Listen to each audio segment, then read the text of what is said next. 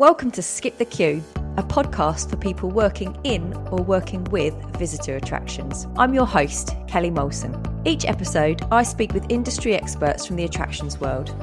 In today's episode, I speak with Kate Nichols, CEO of UK Hospitality and the co-chair of the London Tourism Recovery Board. Kate answers your burning questions on how to attract and maintain talent in the current challenging climate. If you like what you hear, subscribe on iTunes, Spotify and all the usual channels by searching Skip the Queue. Kate, thank you so much for coming on the podcast today. I know how incredibly busy you are, so I'm very grateful. Thank you. It's great to be with you. I don't think I've had any time in the last 2 years really where it hasn't been incredibly busy. So it's good to take some time out and have a chance to have a chat. So thank you for having me. You are very welcome. You are very welcome. I'm glad I could give you that time. Right, Kate, icebreaker questions, because this is where we start all of our podcast interviews. I want to know what is at the top of your bucket list. Oh, well, for the last 2 summers, we've been planning. My eldest was just about to go to university when COVID hit. And for the last 2 summers, we've been planning to go to Costa Rica as a sort of last big family holiday. And of course, that's been cancelled for the last 2 years. So top of my bucket list at the moment is to go on holiday with my 2 daughters, ideally Costa Rica, but actually I'd settle for anywhere at the moment. I haven't really had a proper break. But yeah, Costa Rica. Costa Rica, definitely. Yeah, I hear you. I feel like anywhere with some sun right now would probably do the world a good, Kate. Exactly. Okay, if you could bring back any fashion trend, what would it be? Well, to be fair, they've never gone away from my wardrobe, but I would really like to bring back the wrap dress. They were such a good staple for anybody who worked in the 80s and 90s and the early noughties. Quite like to bring them back as a major fashion trend. Yeah, good. Can't go wrong with a wrap dress, can you? Boots, wrap dress, cardi. Very forgiving. Pair with boots or heels or flats or trainers. And you can just adjust it according to how you're feeling during the week. It's the perfect work to evening outfit. The perfect. Exactly. Okay, Kate, and this might be a little bit like asking you what your favourite child is, but I want to know what your favourite restaurant is. Oh, that's the difficult one because it changes so much depending on sort of how I'm feeling and the time of day and what I'm doing. But during lockdown, my local Korean cafe has been my go-to place for getting a quick fix, some comfort food, and they've kept me going throughout lockdown. So I'm a big fan of street food. Oh, yeah, I love street food. We have a really big street food community in Cambridge, actually. And it's just amazing, isn't it? Like being able to try all those different cuisines in one place. It's fantastic. It is. And I think I've got kind of a butterfly brain. So being able to go try lots of little things, lots of little samples and eat that kind of stuff is great. But you know, the other thing we did do over the summer, my daughter and I, we went and celebrated the new 3 Michelin star female chefs that we had in London that were awarded. So again, I go from street food to high end. Love it.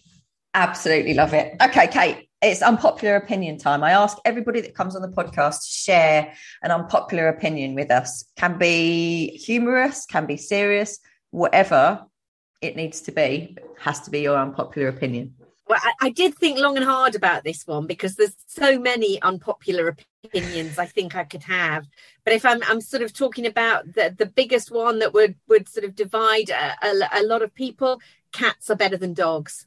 I'm really not a dog person. Oh, okay. That's going to be controversial and split. It's very controversial. And I'm not going to lie, I've got 2 dogs, so I am a dog person. But, Kate, my dogs are a nightmare at the moment.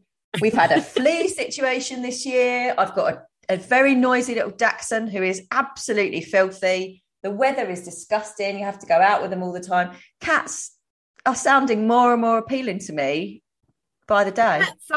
Cats are sort of neat, clean, undemanding. They're not as problematic as dogs. I always think dogs, you feel as though you've got another kid in the house. I mean, my unpopular opinion is based on the fact that I did have a nasty encounter with a dog when I was little, so I am quite scared of them. But yeah, dogs are not as good as cats. All right, well, let's see what our listeners think. I'm not going to lie, because it's the time of year. I'm swaying towards swaying towards cat coat. Yeah, you might have changed my opinion there. Who knows? Listen, thank you again for coming on the podcast. I really do appreciate it. I mean, I'd be like super gobsmacked if anybody that's listening to this podcast episode doesn't know who you are, but just give us a little brief overview of what your role is at the moment, just to explain how critical it has been over the past couple of years.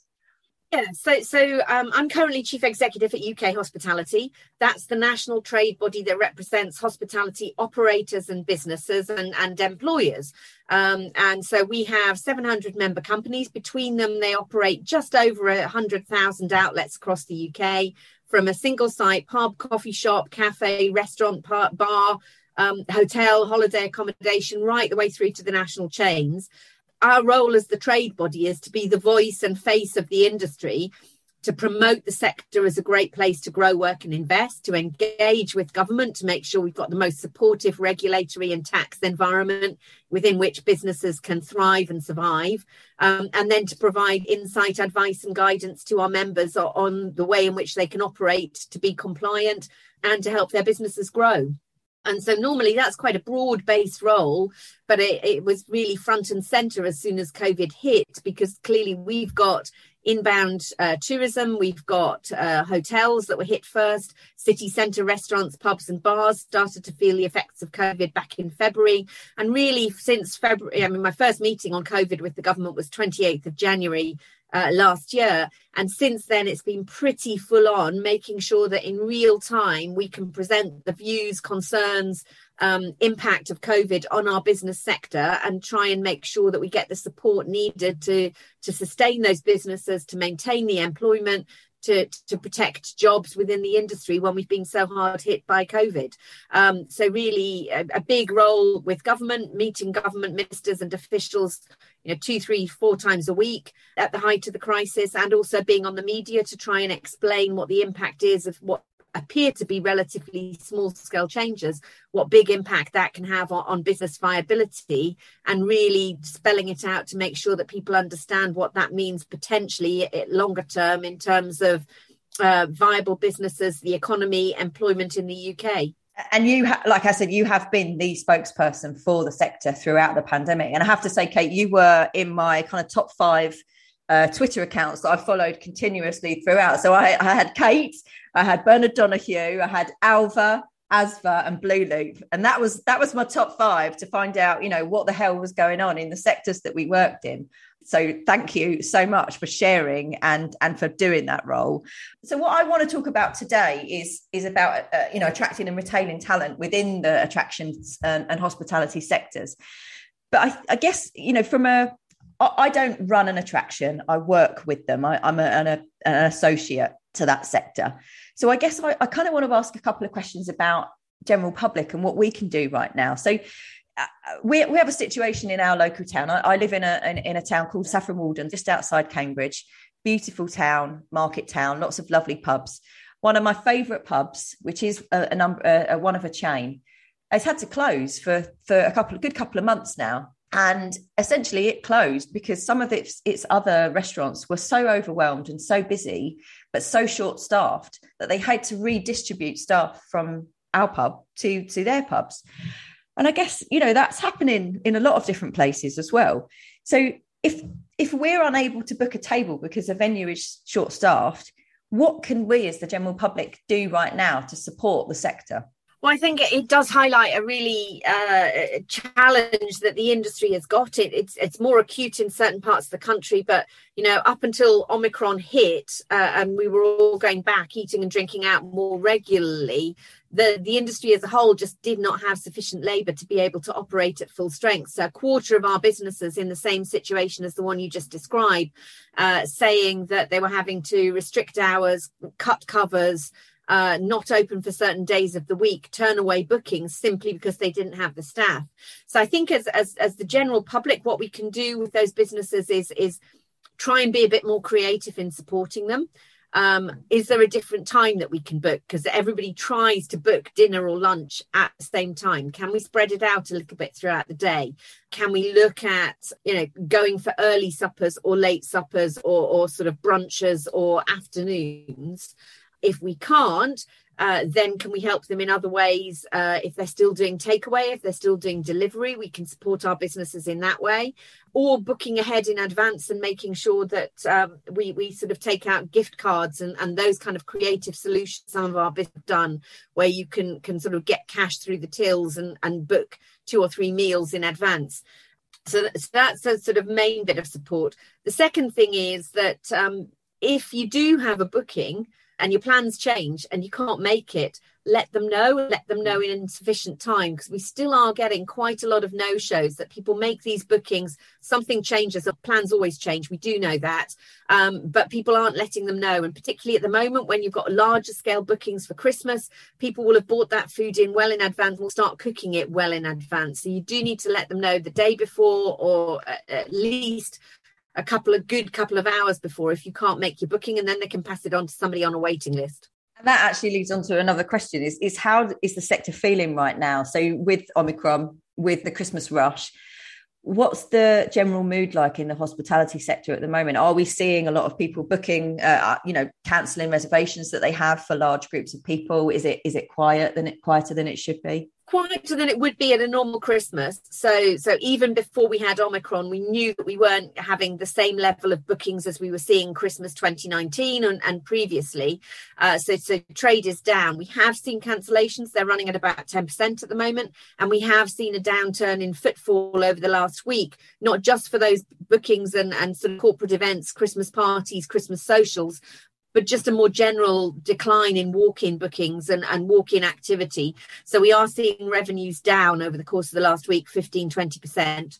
And that's as a result of the uncertainty. There's a high degree of nervousness within the industry and a great degree of fear at the moment, because we've all been in this situation before. Sadly, this time last year, people will have invested heavily to be able to open and operate at Christmas. And unless you get that Christmas trade in, it can be very damaging to the businesses. They rely on having a good December in order to get them through the quieter months of January to March. And without that good December, there are many businesses that will undoubtedly go to the wall. So what should be a very optimistic and hopeful time has, in the space of a week, turned to be very uncertain and very concerning.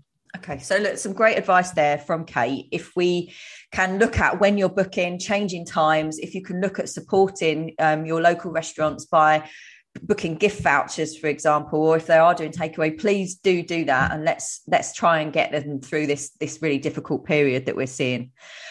Now, Kate, as I said, I want to talk about attracting and retaining talent in the visitor attraction sector. I don't run an attraction, so what I thought was a good idea is to ask some of the past guests that have been on to ask me to ask you questions. And I've had some fantastic questions in from many of the different guests that we've had on. So let me just ask you a few of the things that have come in. Gordon Morrison, the CEO of Asva, and Adam Goymore, Park Director at Raw Dinosaur Adventure, actually had really, really similar questions. So let me read out what Gordon wrote over, because he puts it far more eloquently than I ever could. So Gordon said, staff are the beating heart of every tourism business and can undoubtedly make the visitor experience memorable, both positively and negatively. As we face up to what is quite possibly the most difficult recruitment and retention environment in the tourism industry has ever seen, is it right that we should continue to rely on our people so heavily to deliver outstanding experiences? And if so, how do we ensure that our businesses are attractive, and how do we keep that top talent in the industry? I think this is the number one issue that all operators are grappling with at the moment, as we come out and we've got a very tight labour market, and we've got a real battle just to get staff in, never mind the sort of battle for talent that we had going into COVID. So we were already facing those challenges. I do think what we need to do is to use COVID as a reset moment, and look again at our ways of working, style of working, what we're expecting of people.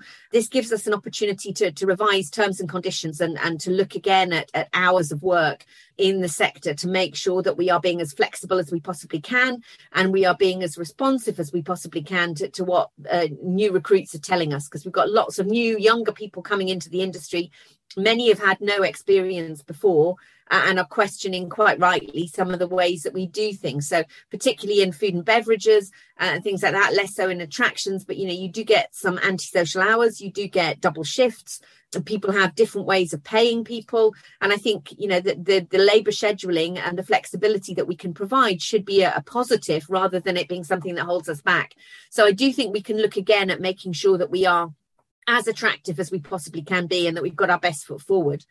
I think secondly, what we need to be doing as an industry is to look after the sector's employer brand. Individual businesses very good at doing this, promoting themselves as a career of choice, but we want to get across the fact that we're a career and we have a great plethora of opportunities available to people if they come and work within our businesses. Because we're an industry largely of small and independent businesses, we don't have the size and scale, but I think we can look again at the sector branding to be able to make sure we put the best foot forward, that we describe how important it is as a career, how meritocratic it is, because there's no sector like ours that provides young people with such opportunity where you can come in with limited experience, limited qualifications and skills.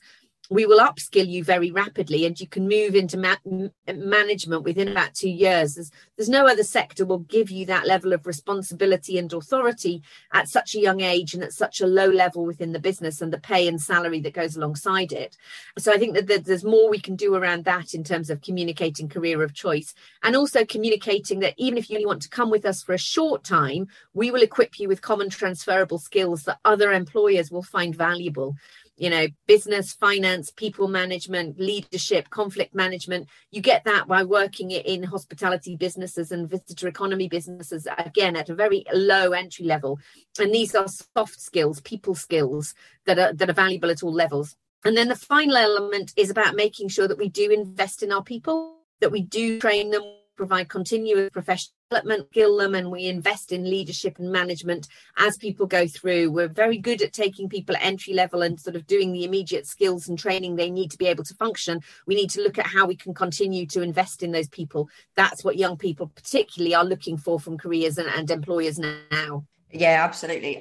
It's really interesting what you said about the soft skills as well, because I think that one of the best starts that I ever had to my kind of working career was working in hospitality and in retail, because it gave me so much experience of understanding how to talk to people, how to communicate with people, and from that kind of customer service perspective as well. I think it gave me such a good grounding in my career, and all of those skills I learned then I've taken through into what I do now in terms of sales and an account management role. Absolutely. And if you think about some of the young people who've been most affected by COVID and had their schooling disrupted, their social lives disrupted for a couple of years, those are the skills that they are lacking. When teachers are talking about young people coming back into school, it's time management, it's personnel skills, it's social skills, it's communication. That's what they get from us. Yeah, completely agree. Mark Ellis, from who's the interim lead at the National Memorial Arboretum, actually has asked a question that picks up on some of your earlier points there. He says that one of the outcomes of the industry-wide staffing shortage is that staff are able to negotiate a better work-life balance, which is a really good thing. Ultimately, that is going to lead to better conditions throughout the industry, hopefully more job satisfaction, higher standards, and a better customer experience.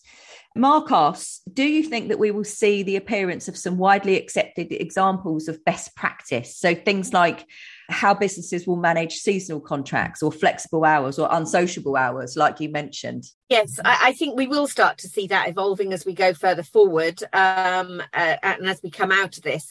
I think that's what I mean by a sort of COVID reset moment, that we can look again at the ways that we've done things to be able to offer that kind of attractive proposition to people. So moving away from some of the 0 hours contracts, moving away from some of the sort of seasonal changes where people don't have that much certainty, and towards one that is focused on what the applicant is looking for and wanting, and the flexibility that they're needing, and presenting it in a way which is appealing to them. I think we will, if we work carefully at it, I think there's a great opportunity for us across the entire sector to pick up some of those really good case studies and examples and promote them and push them out around the sector so that we have a positive employability story to tell. That is great. Now I'm going to pick up on that a little bit later on because we've had a really good question about that very topic. Let me ask you about the supply chain though. And again, this is another question from Mark at the National Memorial Arboretum. So the supply chain at the moment is disrupted. Food costs are increasing. We all need to find a more sustainable way to feed humanity. What can we do as an industry, and this is the attractions industry, to help the public recognise that hospitality outlets that source locally, use seasonal ingredients, increase their plant-based options, they are the best place to respond to these pressures. But at the same time, costs are going to rise through dual pressure of food and wage increases. Well, I think this is going to be a collective challenge for all of us because it's inevitable that with the cost pressures that we've got that are building across the sector, and not just our sector, but across the economy, prices are going to have to go up to consumers, irrespective of what we're talking about in terms of local sourcing, etc., and the positive benefits we've got. So I think as an industry, we're going to have to work to be able to communicate to consumers clearly why we are having to put prices up post-pandemic. And it is going to be a struggle and a challenge, and there's going to be that juggling act, which there always is around pricing decisions about how far you can push prices onto consumers before you turn off demand. But with VAT alone going up, there is going to have to be a price increase that we are going to have to pass on. So I think that's one challenge that we need to look at separately. I think the advantage is it's going to be across the economy as a whole, and we're not going to be doing it in isolation. So I think customers are going to get more used to hearing about prices and hearing about costs coming through. And then I think, you're right. There is a real opportunity there for turning that conversation around and explaining about how local sourcing is more beneficial, meets the broader sustainability issues that consumers are increasingly concerned about, not just consumers, potential employees. So sustainability and environmental and social governance issues are coming higher up the agenda when we're talking about recruitment and putting ourselves out as an attractive proposition. People are looking for authentic stories about local sourcing, local supply chain, carbon net zero, limiting waste, all of those kind of positive issues that we can turn to our advantage. But I do think customers understand it doesn't come cost free. So I think they are two sides of the same coin. I don't think we should be apologetic about the fact that we need to be able to invest in good quality produce in order to deliver a more sustainable food supply chain. Do you think those conversations are slightly easier to have now as well since the pandemic? Because I think, what we did see when attractions were able to open up and hospitality were able to open up is that we saw a huge increase in demand for things that were local. We wanted to understand more about our local environment. We wanted to be able to, support our local independence. So do you think that, that's going to be an easier conversation to have now that we're kind of in that mindset already? I think so. I think COVID provides us with that opportunity. Certainly one of the strong trends, and it sees no sign of abating as we come out of COVID. Localism and hyper-localism was a trend we saw during lockdown when inevitably, if you can't travel, you explore in your neighbourhood. But even as we reopened, people were exploring in their locality before they got confident enough to go further across the country or into city centres. And clearly you're moving away from global travel for 2 years. Again, those are trends that become sticky with consumers, and consumers are interested in hearing and exploring it more. So I think neighbourhood is going to stick with us for a lot longer. Certainly as well in terms of the different ways in which we work. I don't think it's going to be as polarised as in the office or at home. But I do think you're going to be working remotely, and people are going to be looking at sort of neighbourhood and local options to be able to facilitate that. So I do think that frees up the conversation to be had more generally about how we are making a more sustainable, more robust, more resilient supply chain by looking locally. But equally, that doesn't come cost free. Absolutely. Let's talk about opening hours. So Mark had a really good question around that. So he says, over the last few months, as venues have reopened, we've seen many places change their opening hours, and that's to enable them to offer fair shifts for their staff in response to business needs. He actually says some are open fewer days each week and some are closing earlier. The micro pub and brew pub and tap house that he tends to frequent, he does put in brackets here, on an all too infrequent basis, though, nights out are a rare treat. But they're all offering a brilliant experience with great staff during their opening hours. Does Kate think that the public will learn to understand that not open at all hours is a new thing to be embraced? Or do you think that pressure to increase venues to go back to 11 to 11 will be the norm? I think it's probably too early to say yet with consumers and consumer habits and trends, because I don't think people are going out in the same way that they were yet. What we have seen after this reopening post the 19th of July, that there is an expectation from consumers to go back to normal, and they're not very forgiving of those who aren't. So I think consumers during COVID have got used to having things when they want it, at the time that they want it, and rapidly. And they don't take kindly to things not being available for them. So I suspect it will be more challenging to have that in a longer term basis, if that's a longer way of working. What we do know, however, is that what consumers really don't like is uncertainty. So if they can guarantee that you are always open for these particular days, these particular hours, they will understand that more readily than they turn up at your door and you're not open today because you can't get the staff. That's the bit that seems to create the disconnect. And what we don't have yet is a loyal customer base back. So if they can't get it from you, they will go and find it somewhere else, is what we're seeing very rapidly. So I don't think it means that everybody has to go back to 11 to 11, 7 days a week and full service. But you do need to get back to some consistency and some standardization for customers. And certainly what we're finding in the restaurant side, for example, quite a lot of businesses in city centres are closing Monday and Tuesday, and that causes a degree of confusion for consumers when they're back out. Now, having said that, our customer habits are going to change a little bit again over Christmas if we do have restrictions brought back in due to Omicron, and therefore customers again will be adapting to changes and the ways that they're doing things and changes in the ways of working. But I do think that will depend on where you are located. If you are located in a city centre and people are not visiting the city centre as regularly, you need to have that certainty about when you are available and open that matches and meets with them. If you are in a local neighbourhood and a local area and you're sort of part of the community, I think there will be increasing pressure back being available when the customers want you. Earlier in this question, you mentioned that it's too early to tell because we're not seeing the demand. We're not seeing people going out as frequently as they were. It's a difficult question, but I mean, how long do you think that we need to leave it until we do start to see some data around that? Again, I think that's difficult to be able to work out because of the uncertainties of new variants and changes in restrictions. We haven't had a sort of clear, consistent period where we've been able to trade normally. Had we not had Omicron coming along, I think we would have got a better feel for it after Christmas. We would have been able to look back at sort of, 5-6 months where we could see what customers were doing, how confident they were, and could try and see what trading was doing without the blips that were caused by supply chain shortages, delivery shortages, pingdemics, labour shortages across our industry.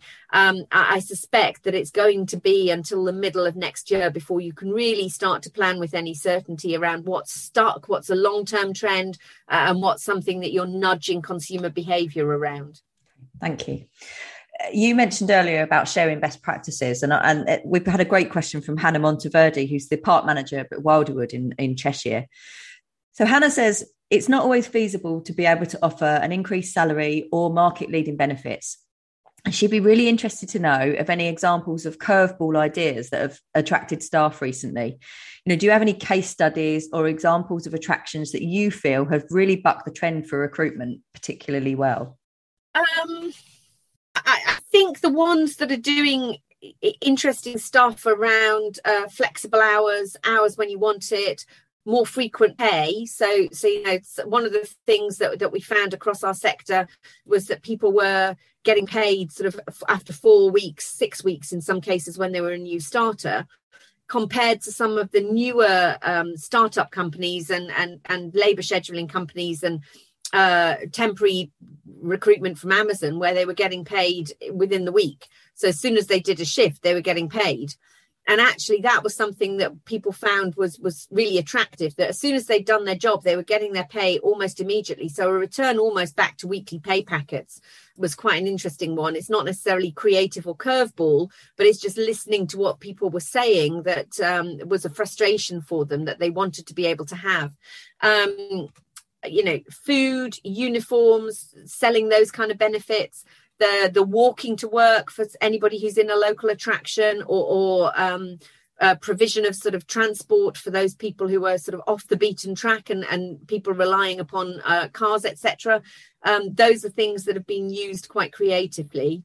And then flexible labour scheduling, giving people the ability to tell the employer when they were available to work and how many hours they had, rather than getting that rota coming down on a fixed basis saying, this is when we've rotated you and you have to go away and work out somebody else to swap with if it coincides with your yoga class or your student lesson or a GP's appointment. So I think putting more power in the hands of the employees and giving them the ability to be able to ask for what they want when they want hours and pay, those are the two creative ones I've seen most recently.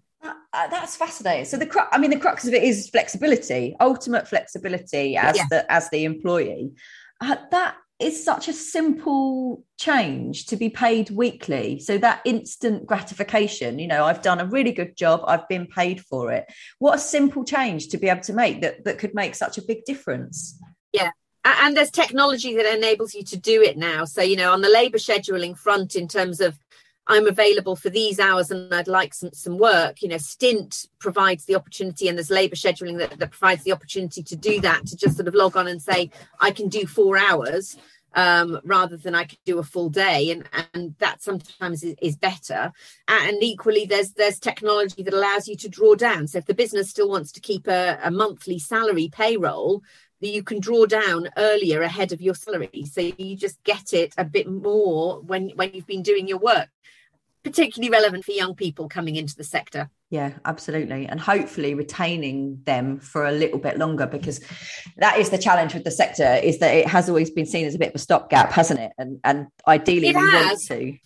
And in some respects, we shouldn't be apologetic for that, because, it is a good first job. It's a good first base, transferable skills that we talked about before. We obviously want to keep and capture those people who want to use it as a career. But equally, given the labour shortages we're facing, if we can keep those people with us for longer who are just looking at it as a stopgap, that's all to the good as well. And that's about making sure we invest in them and make sure that they're supported as they come into the company, because at the moment churn is so high across the sector as a whole. People come in, find that the work's too busy, too demanding, not for them, and they go away again. So let's just support them, nurture them, and try and help to make sure that they have as good an experience as they can while they're with us. Definitely. Final question for you from our attractions audience. And again, this is from Hannah. So Hannah asks, do we have any realistic idea of timescales in terms of a forecast for recovery? And this is specifically around the recruitment challenges that we're having at the moment.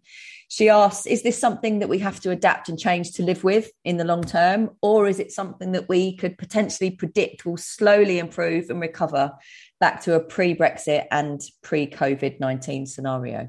Gosh, there's two factors to that, particularly if we're talking about labour markets. So the government commissioned independent research to look at when domestic tourism footfall and revenues would recover to post pre-pandemic levels.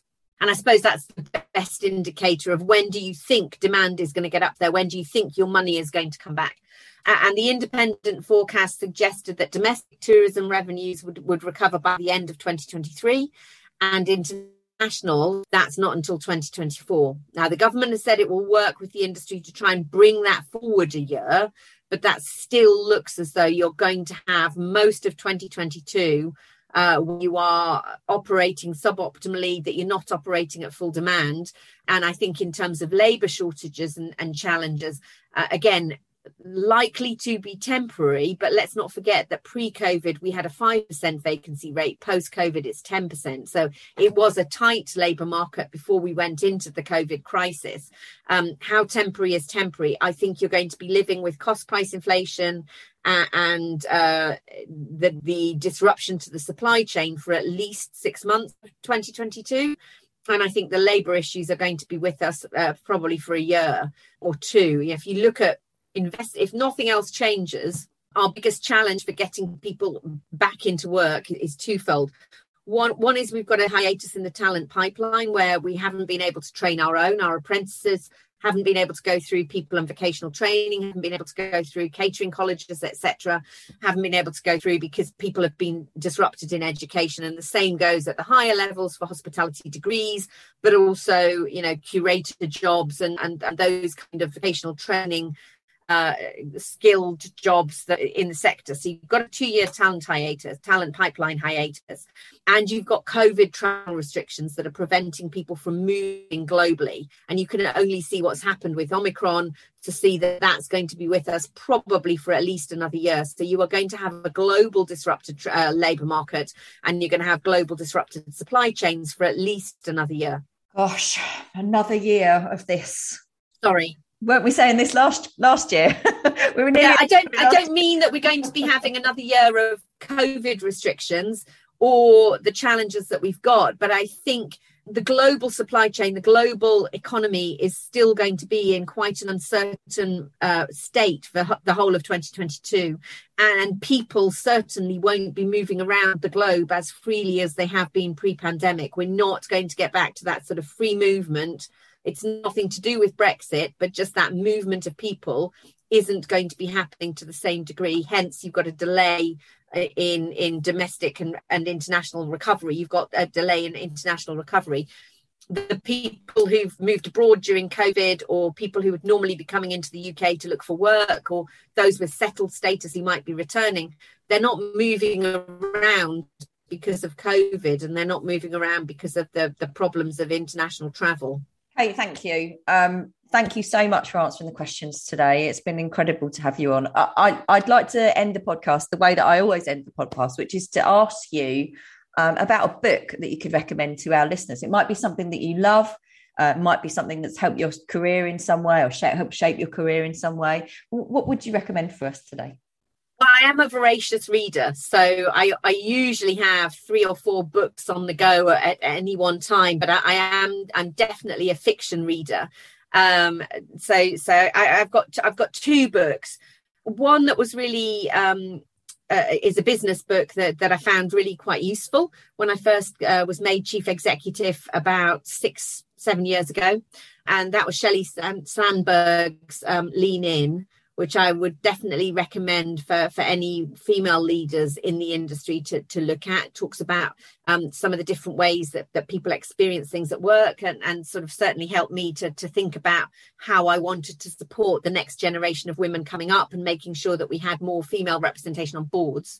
And then my absolute favourite book, which is my go-to book at any time that I just want a little bit of escapism and a really good story, is Wuthering Heights. So, however bad you're feeling, there's always something entertaining and enjoyable in getting lost in somebody else's story. And that's my recommended read. Fantastic recommendations. I actually do remember on Twitter you tweeting photos of your book pile, that your COVID book pile. They were huge. Yeah, but because everybody knows I'm a reader and I read an awful lot, at Christmas I get big... That's what everybody buys me as a gift. So I always get quite a lot of books at Christmas. And last Christmas, I got 20. And as we went into lockdown of January, I thought, right, I'll try and can I complete my reading pile before we come out of lockdown? Actually, I had to go and buy another 30 books. By the time we came out of lockdown on the 19th of July, I had read 56 books. Oh my goodness, 56 books. Well, I guess books are a much better option than getting socks for Christmas, right? Absolutely. Absolutely. So yes, I do have big piles. I still have piles of books all over the house that I'm still reading. But yeah, I usually I've finished 3 books a week. Oh, I love that. Well, listen, if you listeners, if you want to win a copy of Kate's books, you know what to do. Go over to this podcast announcement on Twitter, retweet the announcement with the words "I want Kate's books," and you might well be in with a chance of winning them. Kate, thank you once again for coming on the podcast today. Very, very grateful that you've been able to spare us some time to come on and chat. And I very much hope that you get that well-deserved rest and holiday to Costa Rica sometime very soon. Thank you so much. Been an absolute pleasure. Thank you for having me. Thanks for listening to Skip the Queue. If you've enjoyed this podcast, please leave us a 5-star review. It really helps others find us. And remember to follow us on Twitter for your chance to win the books that have been mentioned. Skip the Queue is brought to you by Rubber Cheese, a digital agency that builds remarkable systems and websites for attractions that helps them increase their visitor numbers.